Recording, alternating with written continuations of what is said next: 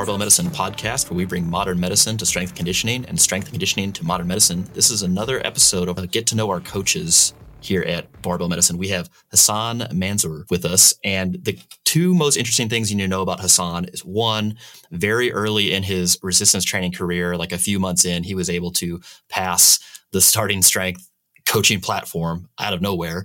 So he's like a lifting savant. And then he also was able to correctly predict the Game of Thrones ending.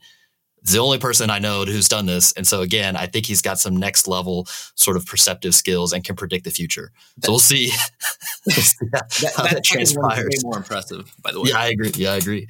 Hassan, you want to give people a little background, like where you're from, how long you've been doing this for, just the standard bio stuff. All right. So my name is Hassan Manzoor. I am a full-time strength and conditioning coach. I've done personal training for 2 or 3 years at this point, and my previous background was I used to build houses. So I went to school, got a business degree, did some internships after that, and I think at the end of my first internship, the manager called me aside and was like, "Hey, man, you've done well, but this isn't for you. I think you need to be a little more active, out of the office." I'm that kind of guy that was just running around all day. So that's how I got into construction after that. I didn't have I didn't have any inkling that I would get into strength and conditioning, but I was interested in that for me personally, and it just kind of took off naturally. And then after a few years of working construction and personal training, I had some mentors here in New Jersey. I was coached by Jason Mannikoff. And then later after that, I was coached by you. And, things took off from there. Yeah, you had to start slumming it with the Feigenbaum protocol. Right. No, so what's your education background? I assume you went to undergrad. You got a degree from somewhere. Yeah. I had an economics degree. And oh, wow. Yeah, just a bachelor's degree. Would you recommend an economics degree for people who want to be strength conditioning coaches? I don't think so. I don't think I would recommend it for. It's hard to say. I wouldn't recommend it for anyone, but I wouldn't recommend it for strength and conditioning coaches. And I wouldn't recommend it for people trying to use that degree to get a job. But I think it did help me learn to think about stuff in a different way. Well, that's what I was going to say. It's kind of a recurring theme. I was talking to Charlie about his PT school experience. But so economics is really interesting, and particularly economists are really interesting individuals when they go into like problem solving mode, when there's a problem or a question that needs to be addressed, and they're able to think about things much differently than people who are kind of raised in like the biological, the hard sciences, as far as like collecting information and what questions are appropriate or even answerable. So I actually think that as a science, like that field is very useful for problem solving. That being said, to get a job in economics, you have to end up getting your PhD and like writing a bunch of papers, and then effectively universities want to hire you because you're putting out so much content, and they're like, this would be good for our and either getting money from the state or other endowments or whatever. But yeah, I would agree with you. People seem to think like learning on the job skills while you're in undergrad is like, that's the function of a university education. And I think there's, that's appropriate in some cases, but a lot of times it's just how to think about things. And I think given your ability to pass the platform test very early on in your, training career, and then also like the Game of Thrones prediction, you got to chalk that up to your background, I think. Okay. All right. So when did you actually start lifting weights? Like, how did that happen? Was it in high school or are you a late bloomer? I lifted some weights in high school. I played baseball for a while, and we had to lift as, part of practice, but it wasn't consistent. I always had an interest in it, but I was never consistent with it until I graduated college and just needed something to do. And I remember the first article I looked up online was like, how to lift weights. And I ran across like a old 5x5 article, or maybe it was like a Bill Starr link or something like that. And my first exposure to the gym has always been, I never had like that bro phase where you go in and do bench press. The first time I stepped in the gym, I think I did like 5x5 back squats. That was like my thing. Perfect. Yeah. Exactly. And I didn't do anything else, right? I just went and I would squat and leave because I didn't know what else to do. And then, as I continued reading and stuff like that, things came along. But I didn't have a huge experimental phase in lifting particularly. I kind of just, I jumped right into it. But I did have a lot of sampling in high school. I played various sports. Baseball, taekwondo, soccer, stuff like that. So I was always physical in that way, but I didn't have a long experimental phase in lifting specifically. Now, are you the only barbell medicine coach who out squats his deadlift? I think so. Yeah. Which are both still impressive. Why don't you give people a background of like your current numbers or your best numbers, so that way, you got to assert your dominance here. Right. Okay. So my best numbers, these are all in the gym. Back squat, 560, bench press, 350, deadlift, 555. I usually just say 560, so no one asks me the question of why do you squat more than you deadlift? Well, I think that's interesting because people ask us, hey, how much more should you pull than you squat? Or somebody will say, I squat more than I deadlift. Like, what do I do? Yeah. I mean, what's your take on that? Is it a problem? I mean, would you change anything early on in someone's training based on a discrepancy there if they were squatting more than they pull? Maybe not on the discrepancy. I wouldn't want them to pull like a certain ratio, but if I could go back to that first part of training, I would definitely do more deadlifts. I would do more pulling, and it would be heavy. I would not snatch and clean to help my deadlift. I would deadlift more.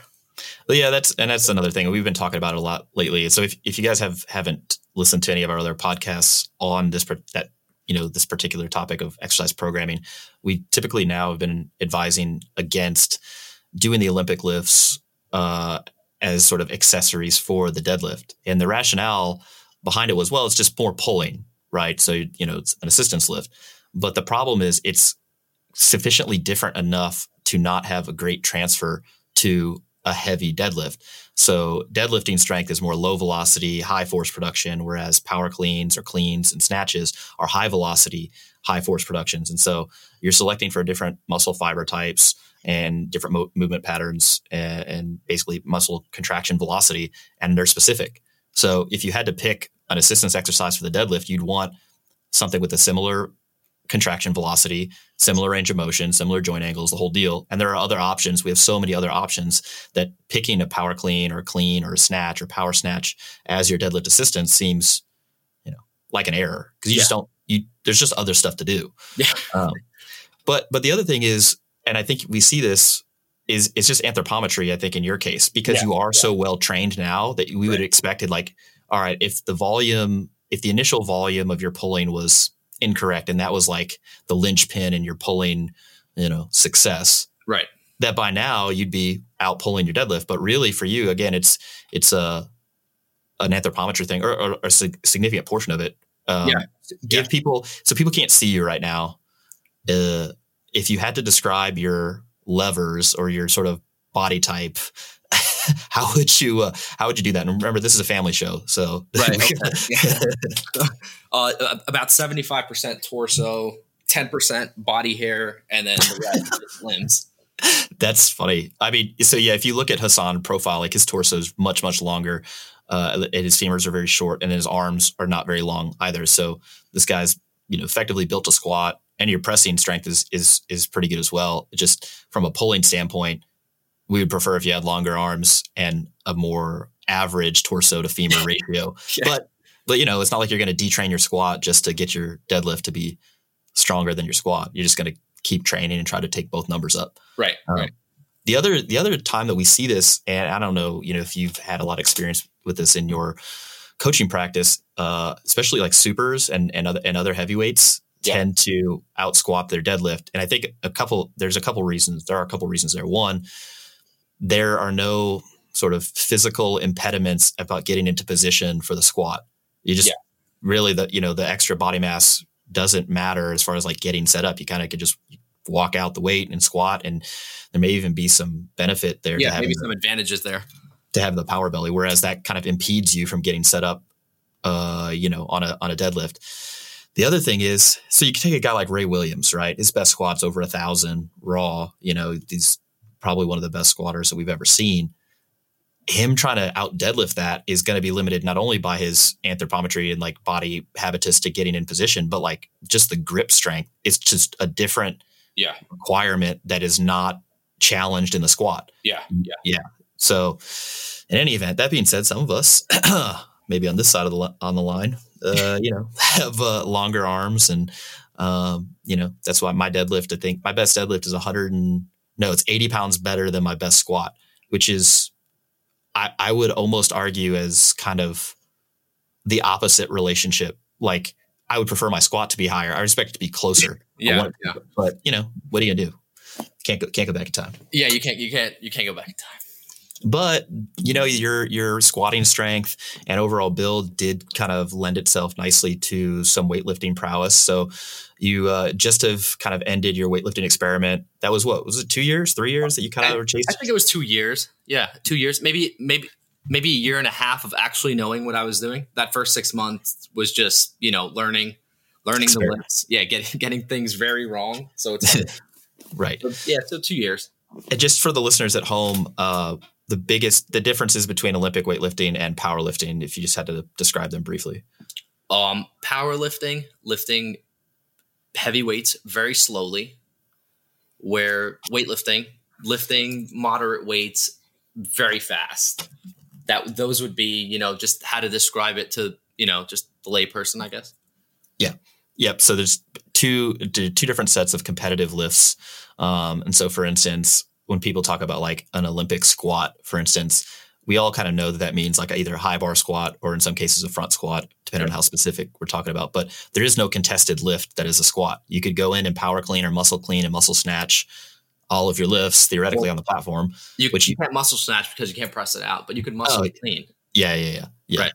As long as I think if I ever was an Olympic lifter, because to get around the sort of elbow bending, problem, I would just tell them that I have bad elbows. I would walk up on the platform. I would touch both elbows, signaling that my elbows are janky, which they're not, but I'd like some leeway. Yeah. And the right one just doesn't lock. Yeah. Come on, guys. Okay. Yeah. So you did this for 2 years. What were your starting numbers?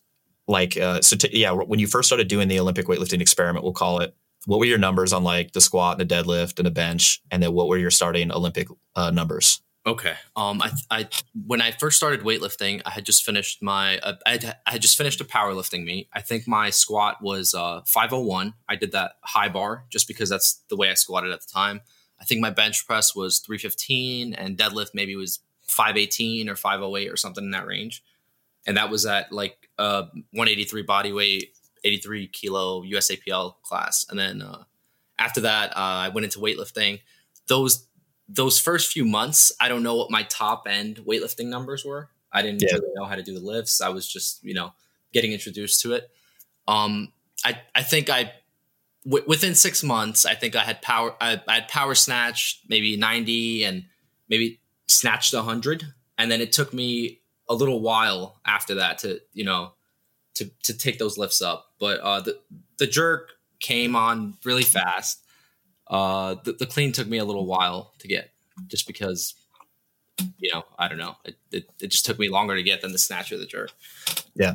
Actually, the opposite experience during my CrossFit experiment, like the snatch was easily the worst. Yeah. So like when I started the CrossFit experiment, my best squat was 640 and best deadlift was 725 and best bench was 430.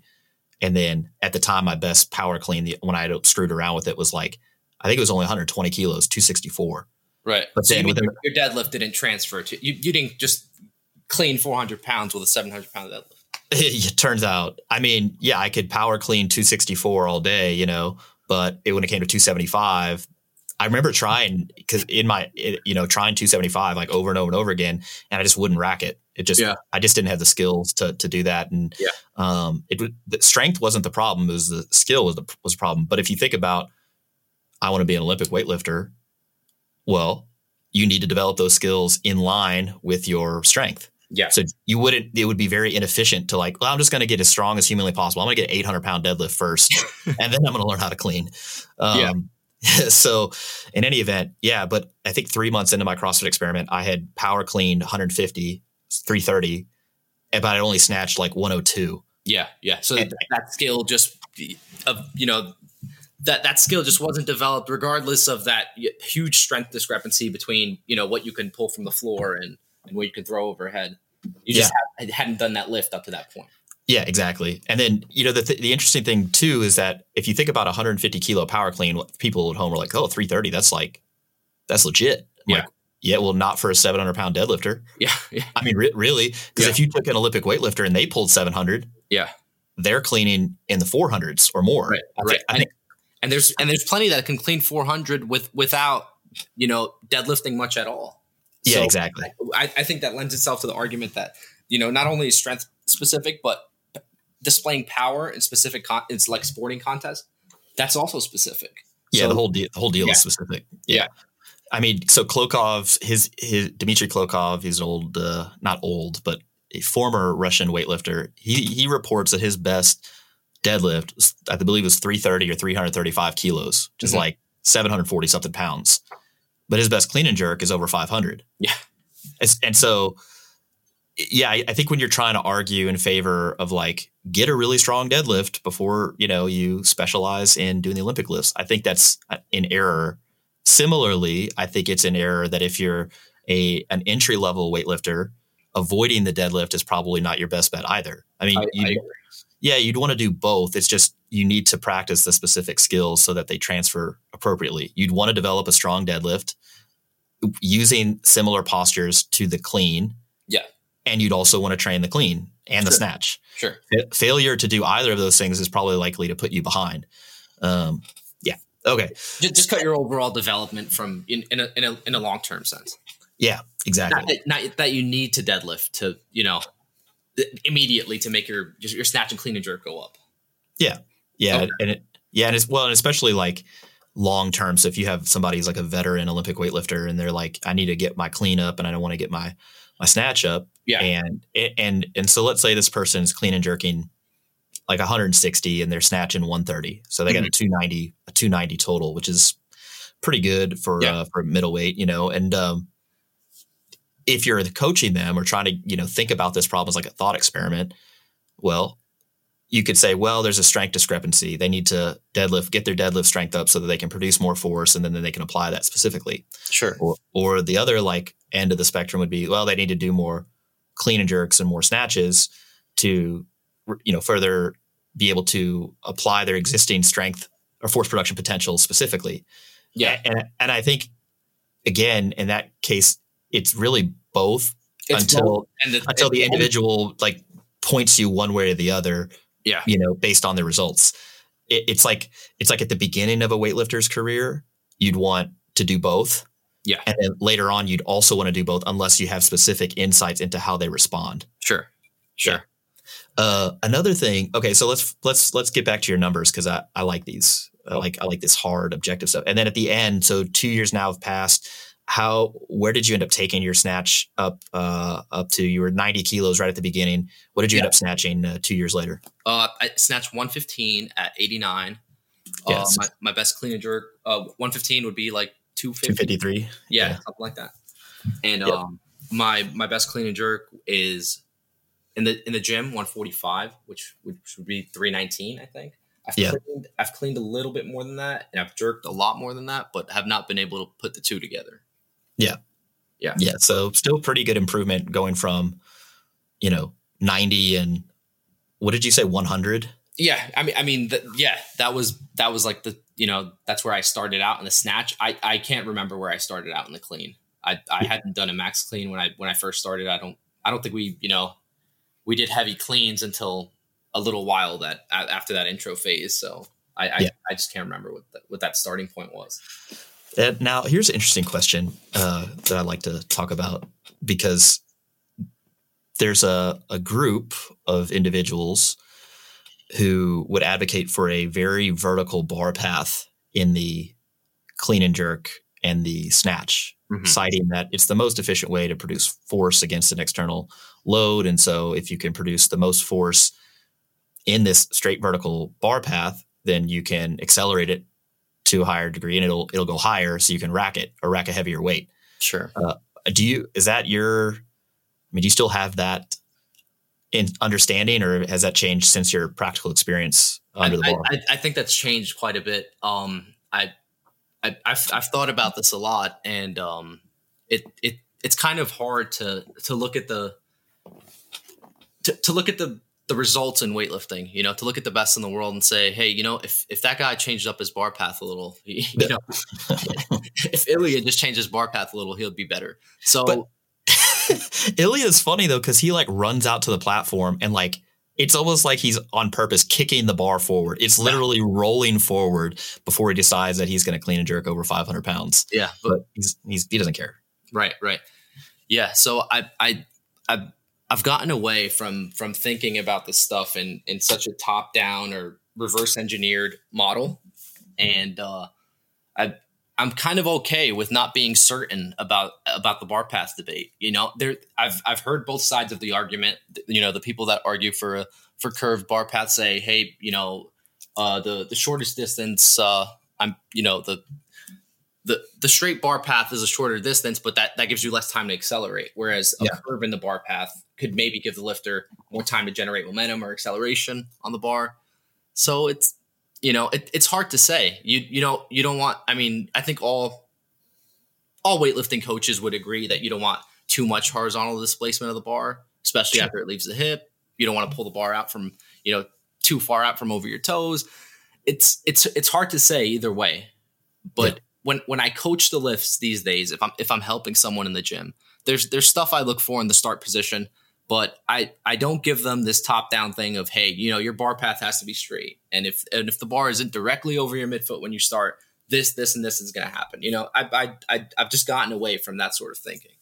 Yeah. I mean, that's the same. Yeah, I have similar thoughts. And mainly when I think about lifting technique from a macro level overall, I think that there are individual styles that people tend to gravitate towards, either because, sometimes it's because they're inappropriately coached. And so that'll be bad habits. Sure. And that certainly happens. Yeah. But, another reason why people will kind of switch to these different styles or adopt a certain style is due to preferences based on what they're comfortable with and trying to maximize their own levers.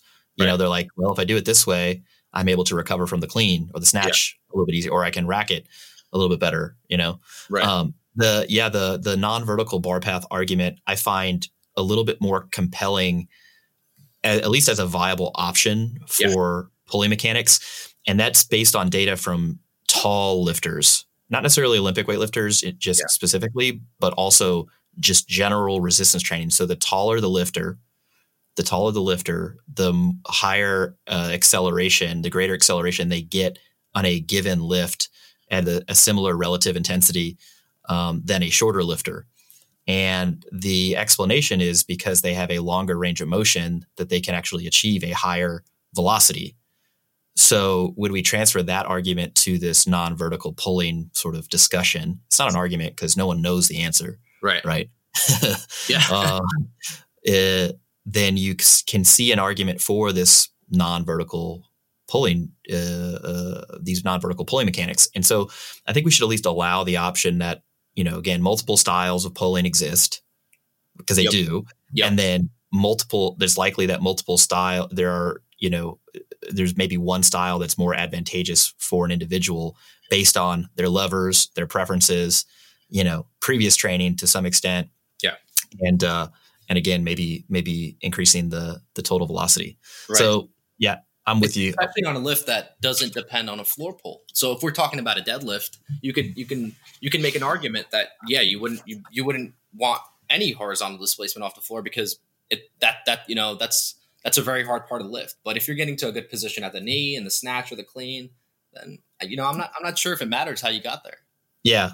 Yeah. And that's actually a good point, because the way I think about it is that right when you get into the second pole, that's like the final common pathway. Like all roads lead to Rome. They all go to the same position, but there are multiple ways to get it there. And then individuals will likely have different results by adopting different styles. And so again, to think that there's one efficient model that covers all different anthropometries and relative strengths and weaknesses, et cetera, seems reductionist. Yes. That's a tough claim to make. Yeah. Last thing we'll talk about with weightlifting, after you did the humble brag about your numbers, let's talk a little bit about the programming that we kind of used. We used RPE, which stands for rate of perceived exertion, for a lot of your weightlifting programming. And this is not a common application for RPE. So RPE, again, just to give people a Reader's Digest sort of a review of this stuff, started by an exercise physiologist, Gunnar Borg. The original scale, and still used today, it goes from 6 to 20. The idea was that you could ask somebody after an aerobic or during an aerobic activity what they felt like their exertion level was from 6 to 20, and you'd give them a chart that gave them, characteristics of that exertion, how hard they were breathing, for instance, or how hard the effort was. And whatever they said, you multiplied it by 10, and that would give you a proxy for their heart rate, which has been validated in a number of studies. We apply this to resistance training via Mike Tuchscherer initially, and then later work by Eric Helms and Mike Zordos and all those folks. And now we use this 1 to 10 scale, where 10 is a max effort, can't do any more reps. RPE 9 is near max effort, you could do about one more rep, and so on and so on. But we apply this to weightlifting. It was interesting because we started off using RPE, and then you were like, I don't know if I really can understand how you're trying to communicate with me as far as how hard these things should be. Yeah. And then we went back to percentages, and then we later switched to RPE again. I guess if you had to explain like your learning process with using RPE, like how would you explain that to somebody? Okay. So I was familiar with RPE when I started weightlifting, and where I ran into problems was I kept thinking about it as reps in reserve. So I would do, maybe a snatch complex, a snatch pull to the hip, and then a snatch. And maybe we're doing that for doubles.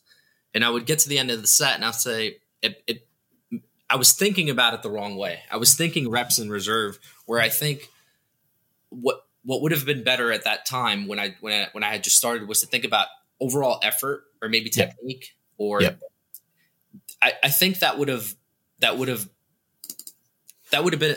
a better deal at the start. Towards peaking phases, and when we later went back to RPE, I would think about the attempts as, maybe I would rate the attempts as like, oh, that felt like an opener, or that felt like a second attempt, or, that was it for the day. That was a RPE 10. That was a max attempt. That was a third attempt. I got nothing left. Right. And where we ran into problems with percentages was we would have these percentage ranges for lifts, and sometimes you come in and you're feeling crummy and it's just not happening that day. And you end up trying to hit those numbers anyway. You're doing it with bad positions. You're walking the bar forward or back. So I think both have limitations and both have their uses. But I think the RPE scale for weightlifting would be more based on effort than it would be on reps in reserve. Right. And so when you're talking about reps in reserve, what you're saying is that at the end of the set, you're like, how many more reps of that could I have done? Right. Versus how hard was the actual effort. Yeah. And so one of the things that I started including, and is in like our Olympic weightlifting template, which is heavily based on what you and I have experienced. So I would test them. Well, I mean, I think a lot of, particularly in online coaching, there's a lot of like selection bias that goes on that filters people to certain coaches and certain organizations, right?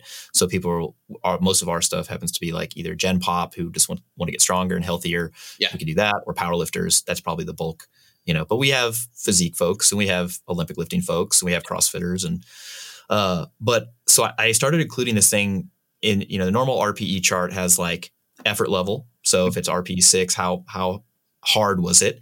And usually we correlate that to reps in reserve. And then there's some notes there, just like, here's how hard it should feel. Here's some general characteristics of that effort level. Yeah. I put a technique modifier in there. Yeah. So like an RPE 6 effort level, be an easy warm up weight. You could do another 3 reps or so of the complex or exercise, and you have one or less technique error. And these technique errors are usually due, I put this all in there, the technique errors seen here are typically due to the light weight being used. So you like rushing the first or second pull, or, it's so light that you don't have to necessarily like maintain great mechanics. Yeah. Which you see all the time in newer lifters anyway. And then I put a management thing like, so what do you do now? Because if you're having this one technique error, and it's due to just the light weight, what do you do? So just go up. Yeah. And then focus on internal cues. So like cues that relate to the body movement.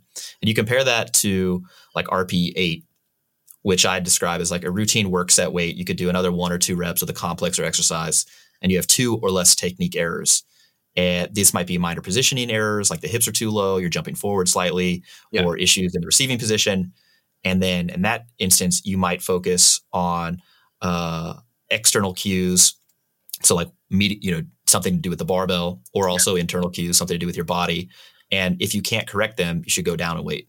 It's just, you're adding additional context for people to understand. And that's really what we're trying to do with RPE, is find a way to communicate, like, how hard should this be? Yeah. Yeah. And that's tough. That's tough to do with a percentage, right? Because you tell someone to work up to 85% clean and jerk. And, there's 2 ways that can go.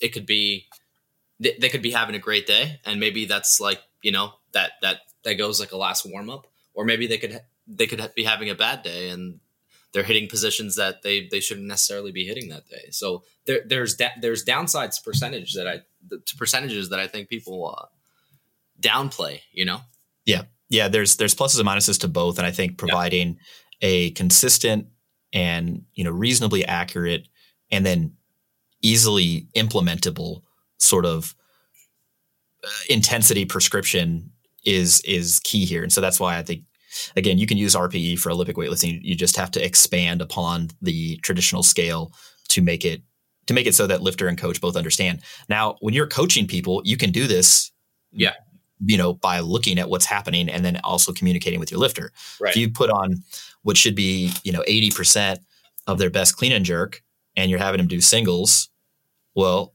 that, they should move pretty snappy. Their technique should be really, really good. Mm-hmm. And then if you see them like almost get, stapled at the bottom of the receiving position, you're like, well, either their performance is not up to snuff today. Yeah. Or I missed some big error in their pull.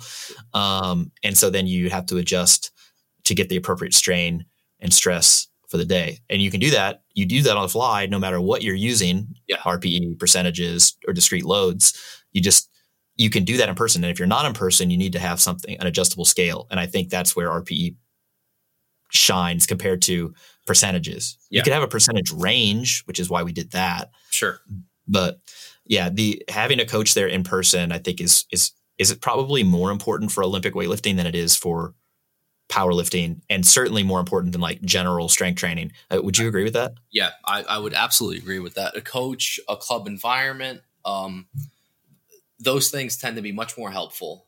Powerlifting is more simple in the sense that there's less factors at play, mm-hmm. But you can walk in on a day where you're snatching and make the same error and not really pick up on what you're doing. Maybe you're pulling around the knee that day, your back's a little fatigued, and you can miss a weight that a coach would have, could have corrected that on a warm up, and that day would have gone completely differently. Whereas that's not the case in powerlifting, where the skills are a little less dependent on, on the overall skill level, or how you can get away with a little slop in your squat, or if the deadlift jumps off your leg a little, it's not gonna be the difference between a good day and a terrible day. Whereas a few of those sessions that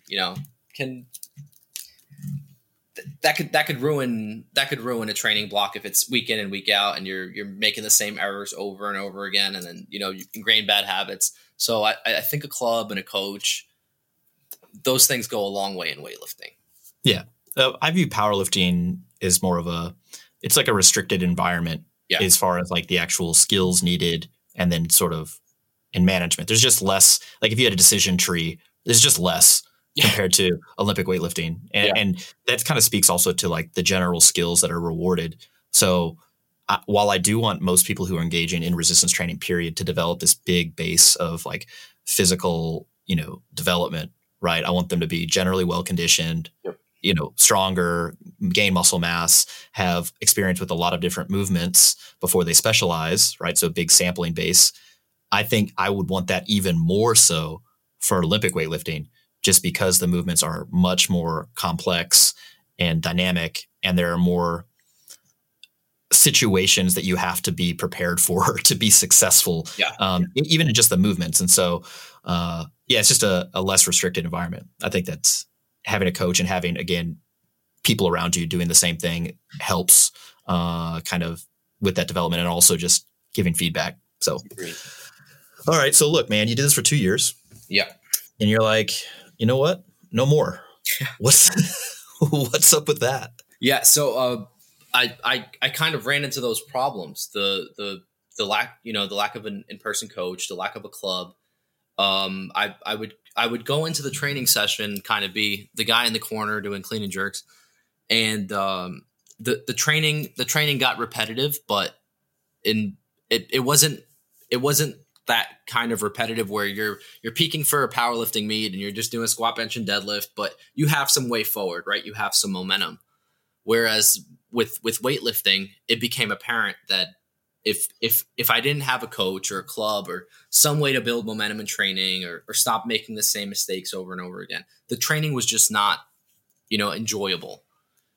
And I think that's what I ran into at the end of that little experiment. Now, I can't say I'll never snatch and clean and jerk again or something like that. I still enjoy doing the lifts.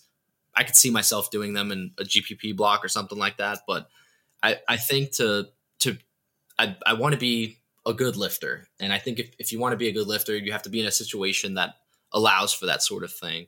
And, I just wasn't in that situation, starting late, not having access to a coach and a club. If I had a different set of circumstances, or maybe I was way more talented than I am, then maybe that would be different. But it was getting to be not enjoyable. And I just didn't, I didn't want to sacrifice getting stronger for just doing more weightlifting training that wasn't going anywhere anyway in that short while. Yeah. So you were over it. I think that's the TLDR. Yeah, I was over it. That was like your CrossFit experiment. Over it. Oh my gosh. Yeah. Well, honestly, the deal, like, I'm hyper competitive. Yeah. And like, I know, big surprise. But then I did not see like the path towards a similar level of competitiveness that I had achieved in powerlifting. Right. And that was I was less motivated to continue on putting in the work that I needed to put in order to like try to keep getting better. Yeah. And some people say, you should have just stuck it out, man, work hard. And if you just try hard enough and believe in yourself and all, and I'm like, yeah, but I never would have made it to the games. Yeah. Yeah. And, it's hard to catch up on 10 years of GPP when you're in your late 20s. So. Yeah. And it's not just from like a trainability standpoint. It's just like, the big base that has been built already. Yeah. It has been restricted now for a while. And so that's just another argument for like, if you're not a competitive powerlifter, competitive barbell sport athlete, I feel like continuing to work on that big base, it just gives you more options, more flexibility, more physical flexibility that's actually useful later on. Yeah. Okay. Second big topic I want to talk about, MMA. Now, I'm going to be honest with you. I know nothing about MMA outside of like what I see on TV and what I've read in the literature with respect to like the physiological demands and injury rates and everything else. So if I use the incorrect nomenclature or, just, you can't make fun of me. Okay. I mean, you can, just not over the air because it's my podcast, and sure. I'll just edit it out anyway and pretend that it didn't happen. Do you have a specific type or flavor of MMA that you train? Are you like BJJ? Are you like a judo player who, something like that? Like, I don't even know if you specialize or not.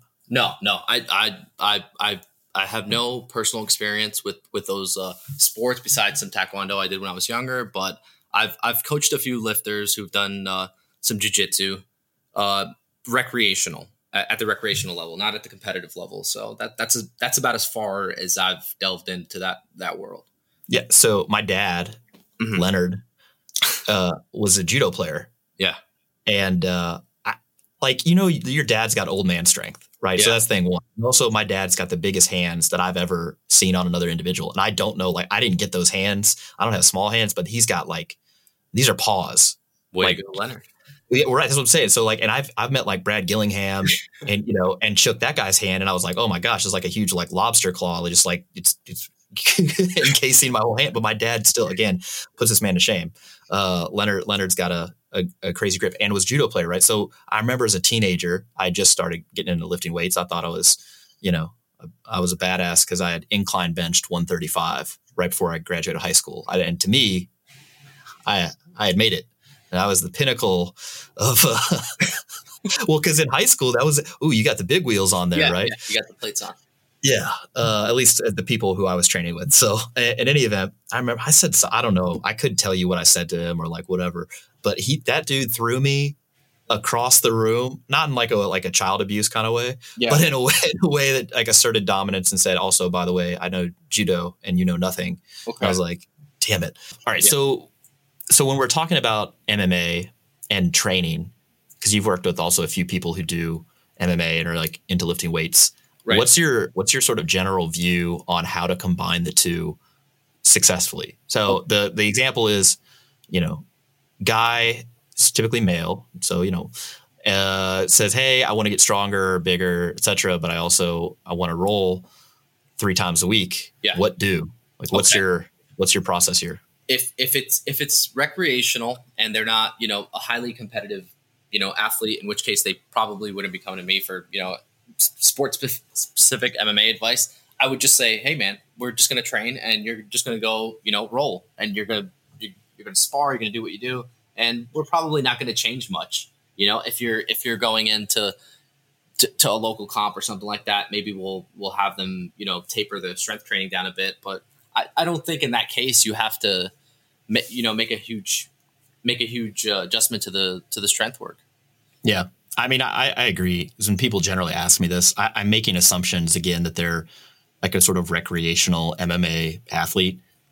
Sure, they show up every time, they put in the work, they want to get better, right? But not to the degree that it's their priority. Yeah. Meaning that because those folks would be in the MMA gym 5 or 6 days a week. Yeah. And then at that point, strength training becomes a sort of supplemental or GPP. Yeah, it's GPP. Type. Yeah. Yeah. And so that being said, there's some overarching themes that I tend to think are important to focus on. So one is going to be just conditioning in general. Mm-hmm. And so a lot of that is going to be developed while you're rolling, while you're actually training the sport, that you're getting SPP, specific physical preparedness for your sport via actually participating in it. Yeah. And you wouldn't hyper specialize in strength in the weight room. So you wouldn't have them just do, singles or triples or something like that. Yeah. So that's the second thing. So, but from the cardio standpoint is, that being said, most individuals will still have this deficit in conditioning unless they have some other conditioning background that they've been developing over a long period of time. Yep. It's really hard to be over conditioned for conditioning heavy sports. It'd be like a CrossFitter saying, my cardio is too good. Well, that may be true if you have a background as a triathlete or a decathlete or, some other type of conditioning heavy sport that you'd been training for a long time for. Yeah. But, most folks are, if we're looking at a population level, most folks are sedentary. Yeah. If we look at the individuals who are in the resistance training world who then want to go do BJJ, I think that most of them could stand to have better conditioning. Yeah. And so, while you are going to get some SPP, specific physical preparedness, development of your conditioning from rolling, you're not going to get all of it. Yeah. And it's going to be limited by this base of particularly aerobic conditioning that you may not have unless you developed it otherwise. Right. So here's a question that I can ask you. I normally program GPP for you. Yeah. How often do you do it? I'm pretty good with my GPP. You're better than Austin. Yeah, no, I do it week in and week out. You know, if there's something going on, if I'm coaching a meet or something on a weekend, maybe I'll skip the second session. But you know, I get my GPP in. I get my conditioning in. Yeah, we know how often Austin does it by the times he posts it on Instagram. Yeah, so it's like quarterly GPP. Yeah, he just gets on the bike, takes the photo, and it comes off. Right, but so generally for MMA folks, I'm assuming either a relatively low base of aerobic development, and so that's my initial the first couple months of their aerobic prescription is going to be to develop that, and it's going to be moderate intensity stuff, sustained tempo efforts, aerobic intervals, and people are like, yeah, well, what about HIIT? I'm like, well, if you think about it, HIIT, high intensity interval training, is anaerobically dominated. Yeah, you're already doing a lot of that in the ring. The fatigue it's kind of not worth it from a correct. Yeah, yeah. There's both sides to that argument, right? It could be. I mean, you could include it, but if you're already doing that stuff on the mat and you're just trying to develop an aerobic base in the gym and you're already strength training, and if which is HIIT training on steroids. Yeah. Yes. So you would that's say usually the fatigue generated from doing really heavy intervals or like a heavy prowler session or something like that. You wouldn't think that would be worth it for even a recreational MMA guy. Right, unless that's the only way that they'll do conditioning. Yeah. But I think that the rate limiting step here is more aerobic development versus anaerobic development, because the anaerobic arm is getting developed all the time. And so it's you need to practice that stuff, which you're doing when you roll and when you resistance train, but you still need to get that aerobic base. So I like the longer efforts, tempo efforts, aerobic intervals, which are going to be 3 minutes on, a minute off, 3 minutes on, 2 minutes off, something like that. That tends to be where I start for the first few months to kind of try to build that base, and then tailoring it more to the individual. Yeah. The second thing I think about is the resistance training components. Yeah. So, I mean, what's your view on the variety here as far as lifting variations and rep range variations? Do you have any thoughts about how you would do that for somebody who wants to get an MMA? Yeah. So if their main goal is strength training to help their MMA, or they're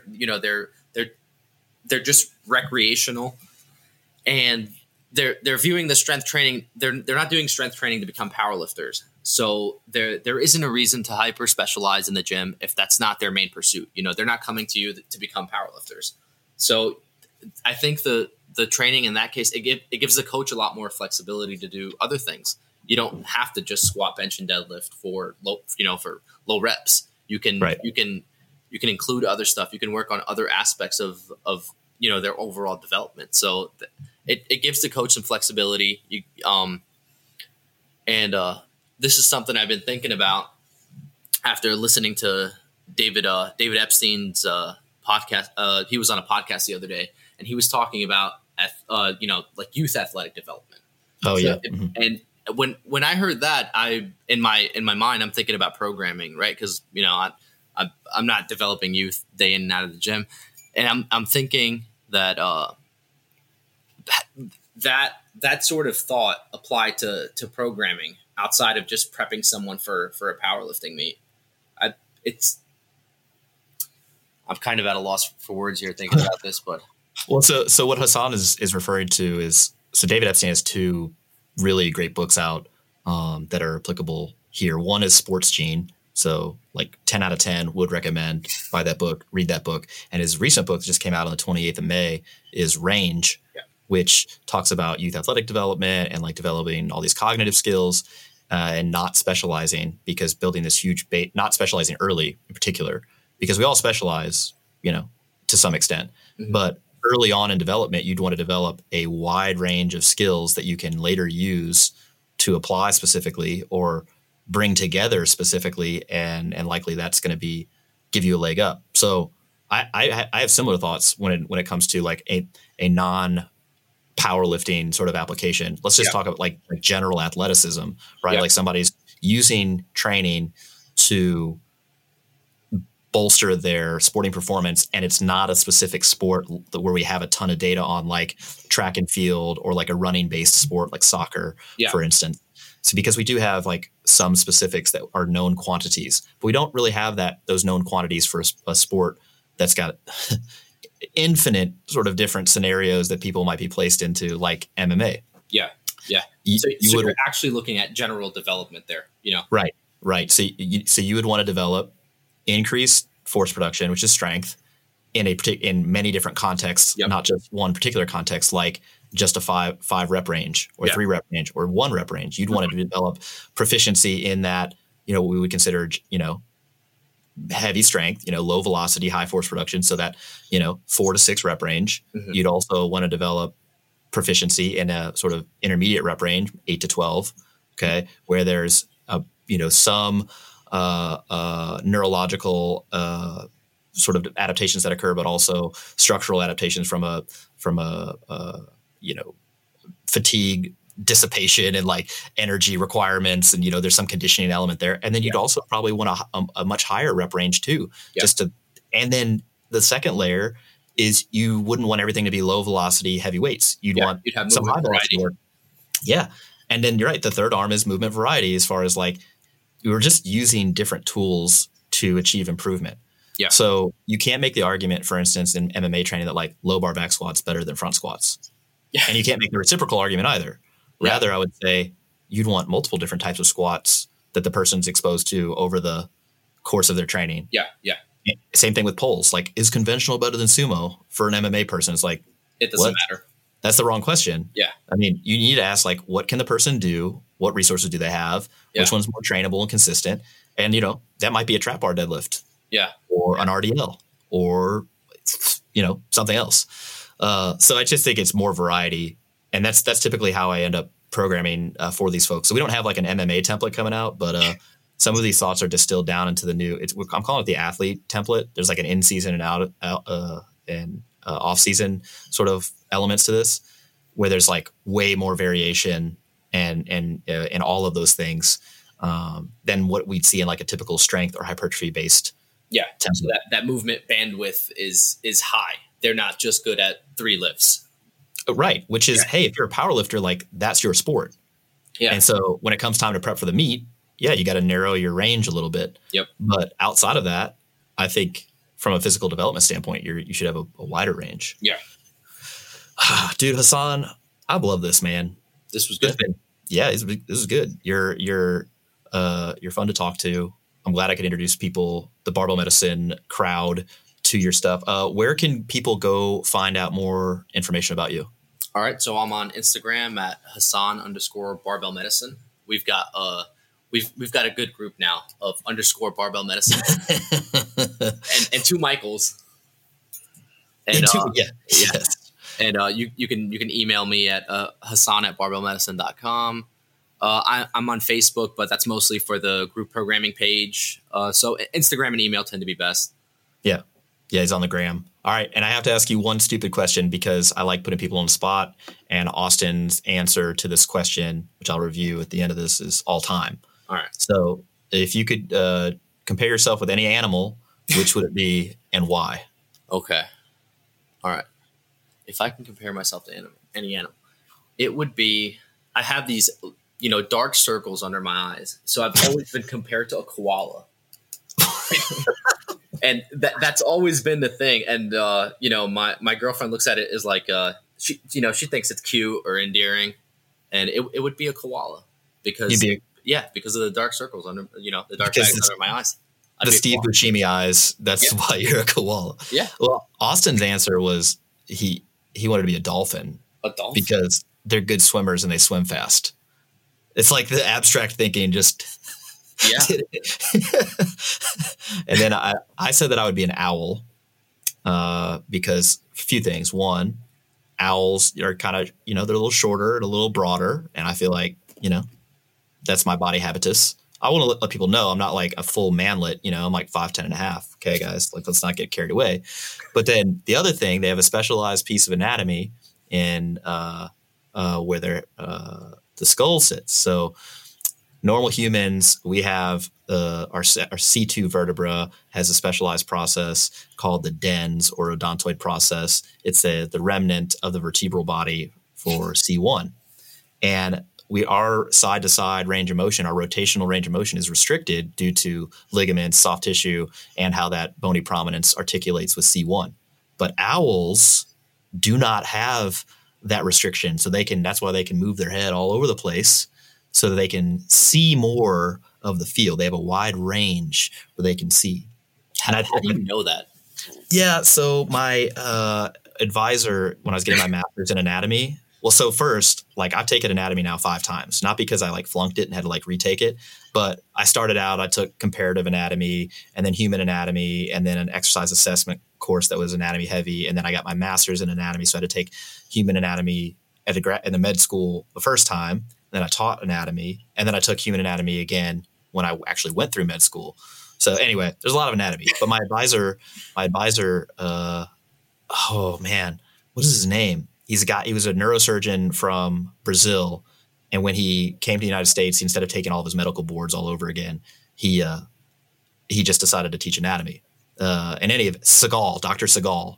Yeah, I was like, it's not Steven Seagal because that guy's a different person, but yeah. Dr. Segal. Anyway, he had all these owls in his office. And I was like, bro, what's up with the owls? And so he just let you hear it.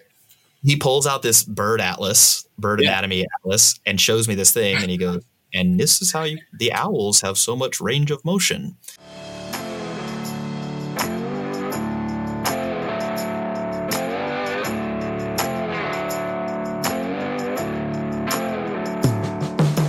Guys, thank you for listening to the Barbell Medicine Podcast, where we bring modern medicine to strength and conditioning and strength and conditioning to modern medicine. I'm your host, Dr. Jordan Feigenbaum. We've been here with Hassan Manzoor, and we'll catch you guys next time. Thanks for tuning in.